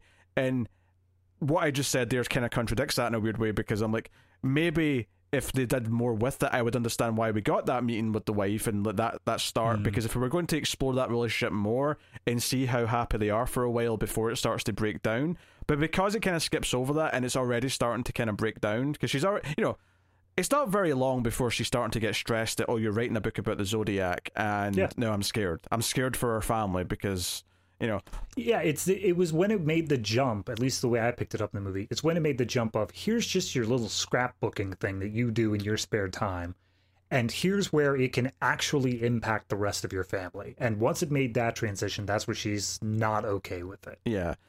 And I guess when they spent the time to introduce her with that date scene and like how cute that was, it felt like she was going to be a bigger character than I think she ended up being. I think she ended up just being the wife who leaves him, when it felt like, no, we're going to see how this affects his relationship beyond just the broad strokes that we do see. So it's not like a huge critique, because the movie's so stuffed anyway. But like I'm just like, if I'm poking at things and saying, okay, where's some things where the structure of this movie and what it does have to spend time on, where does it maybe lose something as a result?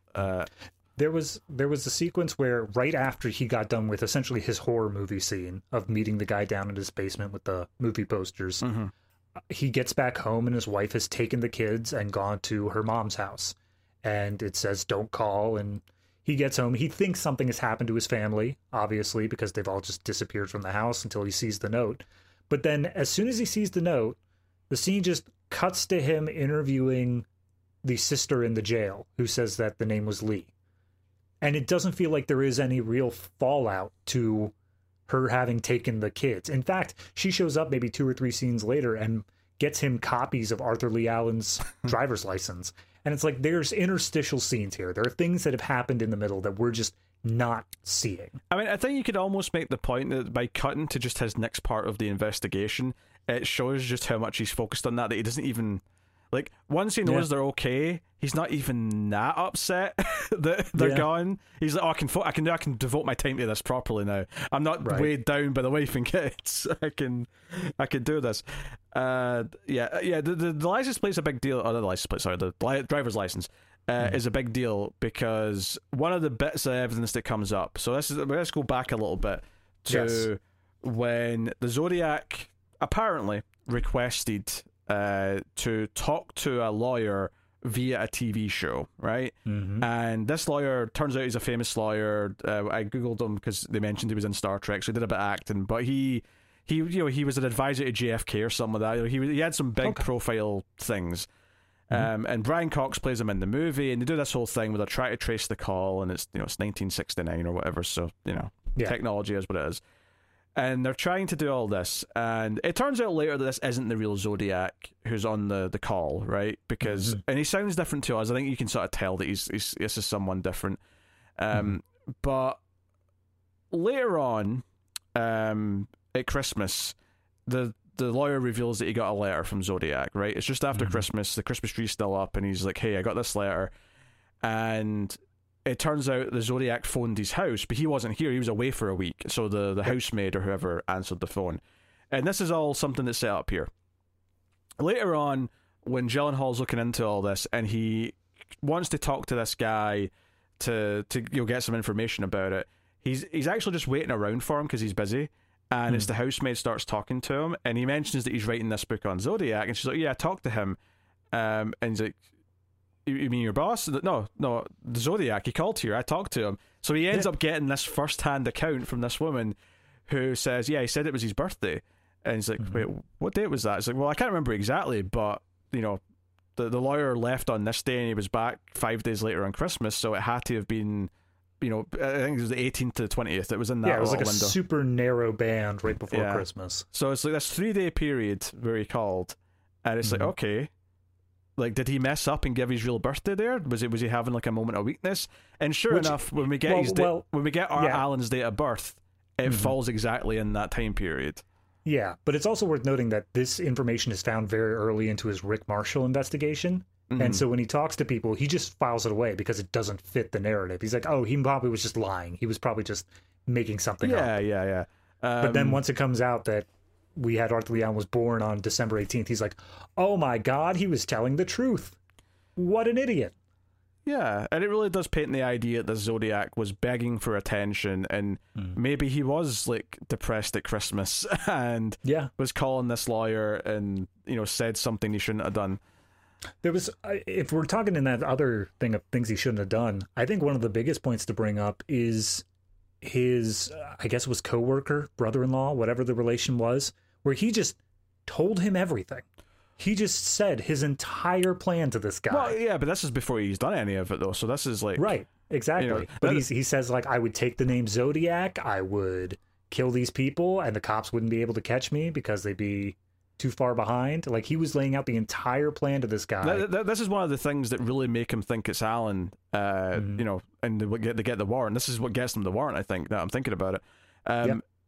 And they say, wait, why, like, he's coming forward with all this now, and it's, at this point it's been like 2 years into the investigation, and like, why didn't we know about this? And it's like, no, he did call in. There's a record of him calling his local station, and they just kind of didn't take it seriously, or they filled it away and it got lost in the shuffle. Infuriating. Like, if they actually got that at the time, as soon as he called it in, like, the difference it could have made, they could have got a warrant before they talked to Alan, and he wouldn't have gotten rid of his evidence. It might have completely solved the case at the point. It's very interesting. It's almost funny though, because we have a scene in this where these characters are watching Dirty Harry and they're mad about how it's representing the fictionalized version of Zodiac. I just want to see a scene in real life of all the real people still alive watching Zodiac for the first time and how they're reacting. Oh yeah, like, are they as mad at the system as we are watching it? So, things like that. I mean, it's also one of those things where I'm sure that Fincher has gone through and he's pulled a Graysmith. He has collated all this evidence together. He's gotten it all into one strict narrative. So I wonder how many of the people who are actually alive watching this didn't know a certain aspect happened, and they're like, wait a minute, you had the whole time? God damn it. That's possible. I mean, obviously, Ruffalo's character has those moments when Gyllenhaal tells him stuff towards the end in the diner, but if you think about all the characters who kind of had already, like, distanced themselves, like his partner, for example, who'd already, like, not quit, but he'd transferred to a different department, like, he probably didn't know a lot of stuff that had come up after he was done with it, and maybe he talked to Ruffalo's character as a friend and got just, like, told casually some of this stuff, but it's entirely possible that if he's still alive in 2007 when the movie comes out, that he sees the movie and is like, wait a minute, I didn't know this part. That is entirely possible. The collation of information is probably the biggest thing in this movie that feels like it's like a warning of more than anything else. Yeah. So I mean, that's I think one of the because it's a biopic, it's hard to come across like a central theme, a central point that it's trying to get across. But I do think that one of the things that it is very definitively saying is, no, people need to work together to solve these things. People need to be actively trying to help each other. And when stuff falls through the cracks, like they were saying with the brother-in-law reporting Arthur, that's the sort of thing that if they had more manpower, if they had more attention to detail sort of thing, and they were able to keep an eye on these things, it wouldn't have fallen through the cracks. It would have been something that this could have been solved decades earlier. Yeah. I mean, the brother-in-law thing's interesting because they go and talk to him again with his wife, who's Arthur's sister. And they say, yeah, we don't really see him anymore because of the whole, pedophile thing. And I'm like, fair enough. Yeah. So it's a good enough reason to cut ties. But yeah, like, like she even doesn't seem surprised, or at the very least, she feels quite accepting that, yeah, my brother might be this guy. Like, this feels... Well, the whole reason they get the warrant is because they ask the sister, specifically, they're like... Or no, the sister asks his therapist, and despite the fact that he is unable to give too much information, she directly asks, could he have killed somebody? Is he of that mental state? And the therapist says, yeah. And that's what kind of leads them down the path of being able to get a warrant to his place. Yeah. Yeah, it's an examination of, like, basically why we didn't solve this at the time. It's an examination of, like, why things didn't come together. And, yeah, it has that, like, the reason why I think a lot of people like these true crime, in the 90s and 2000s, you had FBI files, forensic files, all these things, which were all about going to, say, the cold cases, or even just examining how they caught killers in modern times relative to the time. And I think the thing, there's like a macabre fascination with it. Obviously it's a very popular genre. I've never been into like actual true crime documentaries by any means, but there is kind of an eeriness of like, okay, this guy did this, and he almost became kind of like a myth because he didn't get caught. Right? There's almost that quality to him where, and it's even pointed out in the movie. Robert Downey Jr. When Jake Gyllenhaal goes to see him to try and convince him to write the book, and this is basically, we see him like once after this, like watching TV in a bar, but this is effectively Downey Jr.'s last proper scene. And he says like more people die like on this one interstate like a year than this Zodiac is killed in his entire career of being a killer. Like, it's not, and the scale of victims, it's not actually that high. It reminds me a little bit of Halloween 2018. There's a line in it where someone says, I mean, is this Michael Myers guy really that big a deal? He killed like 5 people with a knife in 1978. Like, there's mass shootings constantly now that are far more brutal. But I think something like Zodiac proves that there is kind of a mystique to the method, and it almost feel like a character in the persona that he wanted to portray. But from a examination point of view, and you sort of think about it critically, you look at him and go, yeah, this is someone who is disturbed, who wants to present this character. And sadly, he kind of got what he wanted. He did build this mystique around who he was. He built this... Oh, yeah. Yeah, that was the first scene when they get the letter from Zodiac with the cryptic, like the code in there. He sends it out to 3 different places, and immediately the publishers of the newspapers are basically saying, like, can we publish? Are we, like... They are basically trying to balance their ethics and morals of, we shouldn't be giving this guy what he wants, and this is news. So at what point do they do that? And they basically conference with all the other papers and say, like, okay, we'll put it in, but we'll put it on, like, page 4. Yeah. Like, that way we're not as responsible as someone who puts it on page 1. Which is a very cynical thing to say. Right.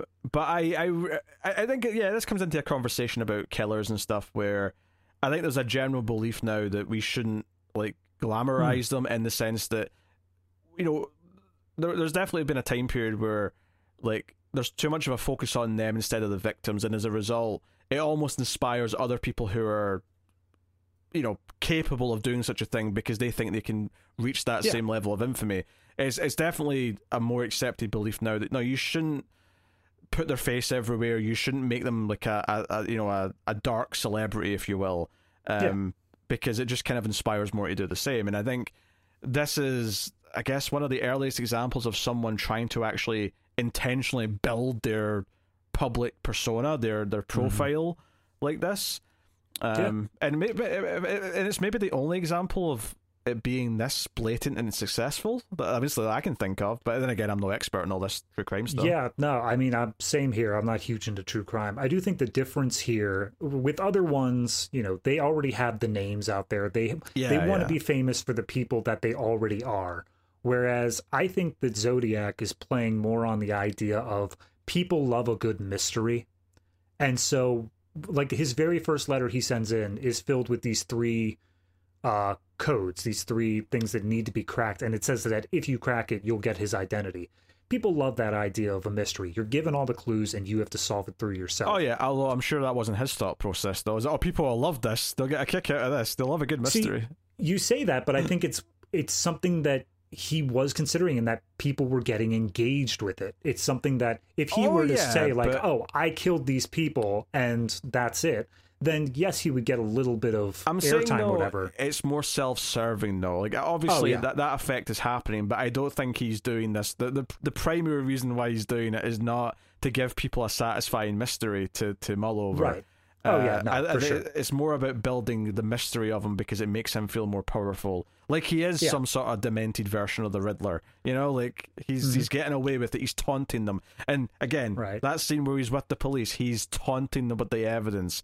Yeah. And that was that's kind of goes into what I was thinking of with like the whole movie, though, of people love a good mystery. If you take somebody, you hand them all the facts and you say, here are all the things that definitively happened, and then tell them to sort it out, most people will try. Most people will try to figure out, like, what is the final thing here. It's the reason why there are so many true crime podcasts, why there are so many mystery movies and TV shows, and why it has been able to sustain itself for decades now. It's because people love that sort of thing. And maybe as well you could extend this to the reason why he never actually kills Graysmith. Admittedly, it seems like he stopped killing. I mean, at least as far as we know, obviously he could have had more victims that he didn't announce and no one ever connected the dots, but it seems like he did stop at a certain point, maybe because the heat was too strong.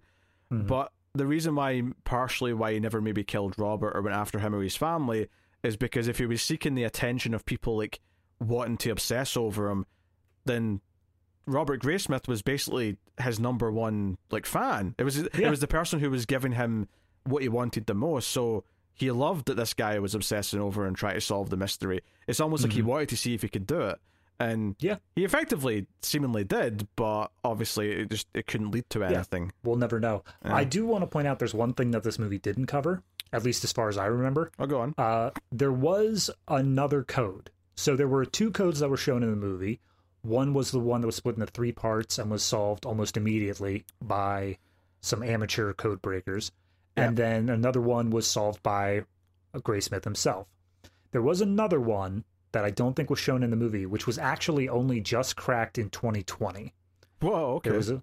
And it's mainly because he messed up the code method about halfway through, and it caused the remainder to become a jumbled mess. So even when people thought they were going down the right path, it just didn't work. But then they figured out exactly how he messed it up, and they were able to correct for that, and they got the rest of the message. Probably why it's not in the movies, because at the time there was no solution to it. So it wouldn't have been a satisfying thing to say. And here's this code that nobody's been able to get. Was it anything interesting?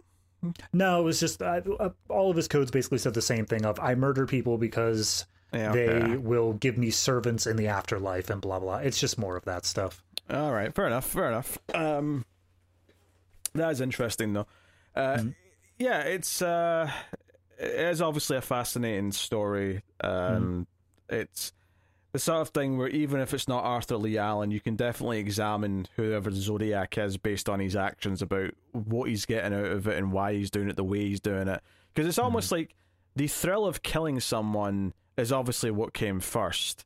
But this other thrill that he obviously developed was, and it maybe makes you wonder, like, is it because someone recognized him at that murder? Did he feel something there where he liked that someone knew, before he killed her? Did he like that feeling? And that's what led to him wanting to, like, seek out this infamy and recognition for who he is and what he does. I don't know. I'm a psychologist. I'm just... I mean, for me, I think it comes down to the same sort of thing that, again, Riddler, where it's an ego thing. I think that he sees himself as superior to the police, superior to all these people. That's why he spit out that first code, and he's like, this will have my real name in it. And obviously he didn't, just on the off chance that someone could solve it. But I don't, as they say in the movie, I don't think he expected it to be broken by just amateur code breakers. Just a couple that was sitting and having coffee one morning deciding, let's give it a shot, see if we can break it.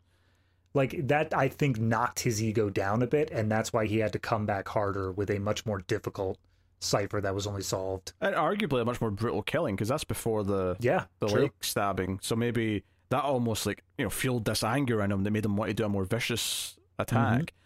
I could see that. That definitely kind of tracks in some way. It's interesting, like, sort of analyzing the character like this, because we're kind of analyzing a real person, but we're doing it also the movie. But we're doing it in the context of the movie, which is what we're really here for. It's why talking about movies based on true stories is always a bit weird, because you're like, I'm analysing it in the context of a movie, but it also probably applies to the person, and I don't necessarily want to make big, broad psychological, because I can analyze movies. I analyze characters. The fact that it can also relate to a real person is fine, but I want to make it clear that at no point when I'm talking about a movie like this am I trying to solve or analyze the real people. Like, I'm not. I'm just not.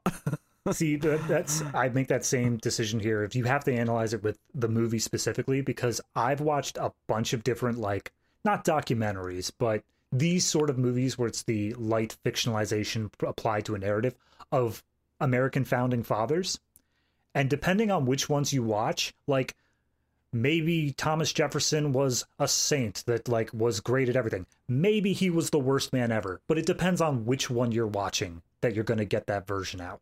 It's the same sort of thing here with, they decided this is the way that Zodiac acted, the way he behaved, here's how Arthur Lee Allen behaved, and we're basing our information off of that, but it's only the information that's given via this movie. Yeah, and obviously the movie makes a lot of decisions about how it portrays certain people. Some people might come off looking better or worse than they did in real life, depending on, things. So clearly Paul Avery did not make it out of this well. Yeah, but he was long dead by the time the movie came out, so he wasn't there to fight anything. True. So, yeah, I mean, Zodiac is very good. I think it is a very compelling watch. The real story is compelling, so that obviously helps it. And the way it explores, it's got that kind of the crime we can never completely solve kind of ambiguity at the end, but it feels like, we probably know it's him. That all builds some intrigue. It is well directed. Other than some of the, a couple of dodgy CG, like, establishing shots. There's also, like, a CG, like, there's a building. I'm sure it's a famous building in San Francisco, but there's, like, I think it's during the cab, just before the cab murder. There's, like, a bird's eye view of, like, the car going around, and you can see, like, it's like the foundation of this building. It's just there. It's like a pit with, like, the basement and, like, the concrete, and then there's, like, a montage later, like a time lapse where it's been built over the course of the year, and it's this pointy building. I'm sure it's like a famous building in San Francisco that everyone who lives there knows what it is. But so that didn't bother me too much. But there are some CG, intros to scenes that are a little iffy. And like I say, the digital video, whatever it was Fincher was using to film this, like, panic room, does, in dark scenes does have its faults because it gets really noisy in the dark areas, but that's what it is. I just looked it up. It's the Transamerica Pyramid. It was the building it was called. Fair enough. Yep. Fair enough. Second result on San Fran famous buildings, so yes, it's likely famous. I mean, when I think of San Francisco, I think of the Golden Gate Bridge, and I think of the pier, because there's that, it says San Francisco on that pier building that you always see. For me, it's Golden Gate Bridge and, like, the hills because there's so many video games that are set on those hills. Sure, yeah. I mean, if you make me think of like the typical San Francisco street, yes, I'm thinking of those steep hills. In the same way that if you say think of a New York street, I'm thinking of yellow taxi cabs and like, you know, graffiti and shit or whatever. So yeah. I guess that'll get us on to the ratings then. I think obviously like there's so many details in the movie we could sit here and try and dissect more of them, but I think we're probably good at this point. Mm-hmm. So what are you rating Zodiac? So I really like the content of it. Like I said, there are some structural problems from the sense of a narrative where it just comes to a full stop and switches to a totally separate narrative. But I still enjoy the movie. There's a reason I've come back to it like 4 or 5 different times now. It's a solidly made film. I enjoy the characters in it. I think that it's a solid mystery being told. I do think that it's not quite as up there in terms of quality as something like Seven, or at least what I think of Fight Club, but it is still very good. So I'm going to give this one an 8.5 overall. Yeah, I think I'm going with a really solid 8 out of 10 for me. It's very compelling. I think it's an easy watch despite its length, and you get into the mystery of it.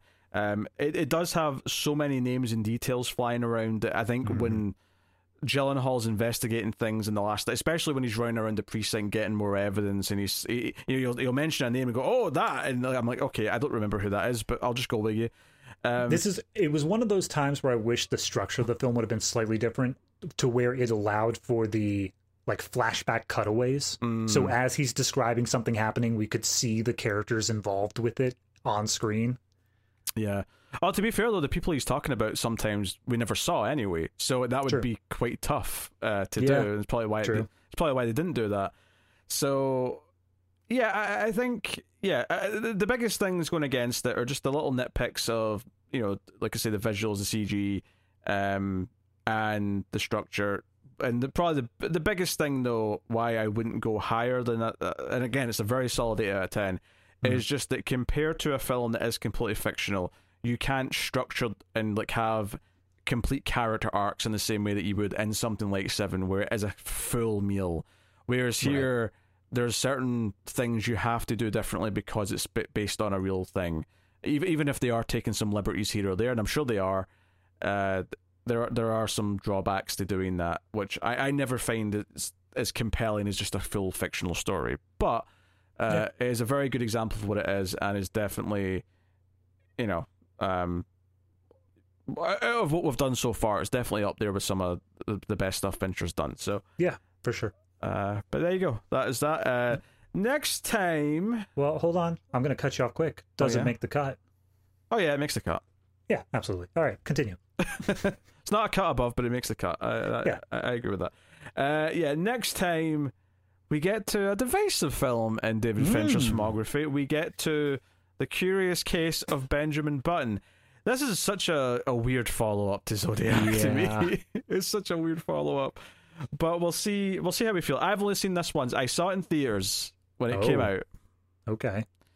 I watched what I believe was the first 20 minutes, and then I just bailed. I just wasn't interested. And I think isn't it one of the ones that has like a really long run time? I think it is. Isn't it one of the long? I think it's long. So for what it was probably just a thing where I was like, you know, I have better things to do today than watch naked old Brad Pitt baby. Yeah. I mean, we'll see. I don't remember being too fond about it. It's one of those things where I don't think I knew what it was, really. Obviously, I knew who Fincher was, but I think it was basically just friends were going to the movies. I was like, okay, yeah, I'll go with you. And that's just what the new movie was. And then I was like, oh, it's the David Fincher movie. Interesting. And then I saw the movie and was like, okay, that was some choices. Well, that happened. So we'll see how it holds up.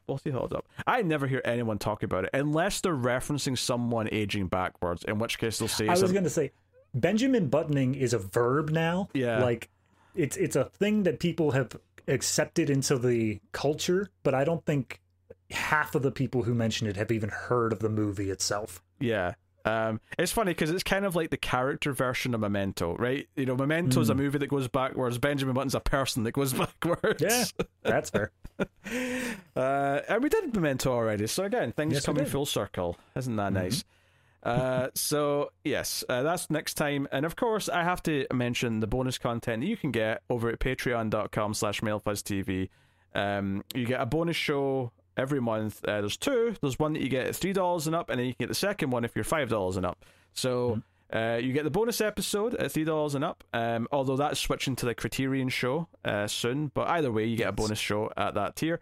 And then at the $5 tier, you get the Extra Reel show, which is basically some of the worst movies ever made, and we try to make sense of them. Some of them are so bad they're amazing. Some of them are so bad that we question our existence on this earth and whether or not any of this is worth it. But hopefully that sounds fun. So yeah, this is the month where we're doing our last regular bonus episode, and we're doing the Snowman, because that's what won the vote. So next month it switches to the Criterion show being the monthly Patreon show at that tier. So that's the best of the best, and Extra Reels is the worst of the worst. So that is the format. But you can get those, you can get bonus shows for the other movie podcasts, you can get bonuses for all sorts of things over at Patreon. But most importantly, you're helping the content and keeping it coming and showing you like the shows. So by all means, please do. You can also support us for free by simply hitting that like button. It helps more people find the podcast and find the channel. So please do give it a click. It's the free way to support us. If you can't give us money, don't feel bad. Just hit the heart. But I mean, feel bad enough that you do hit the heart, though. There's got to be a little guilt built in there. I mean, if you feel really guilty, hit the heart, hit the bell, hit the comment button with something really nice and sweet. You may I'd really like to eat this week, if you could. I mean, I don't want to trouble you, but by all means, pucker up. Inflate our egos. Yeah. We're no Zodiacs or anything, but like you may make us feel at least a little bit like a mastermind. Oh, okay. That's what you're going for. I was like, how are we about to equate ourselves with a serial killer in a way that comes out positive? I don't know. I don't know where you're going with that. No. I wasn't going down that route. You're fine. Okay, good. But yeah, that is Zodiac.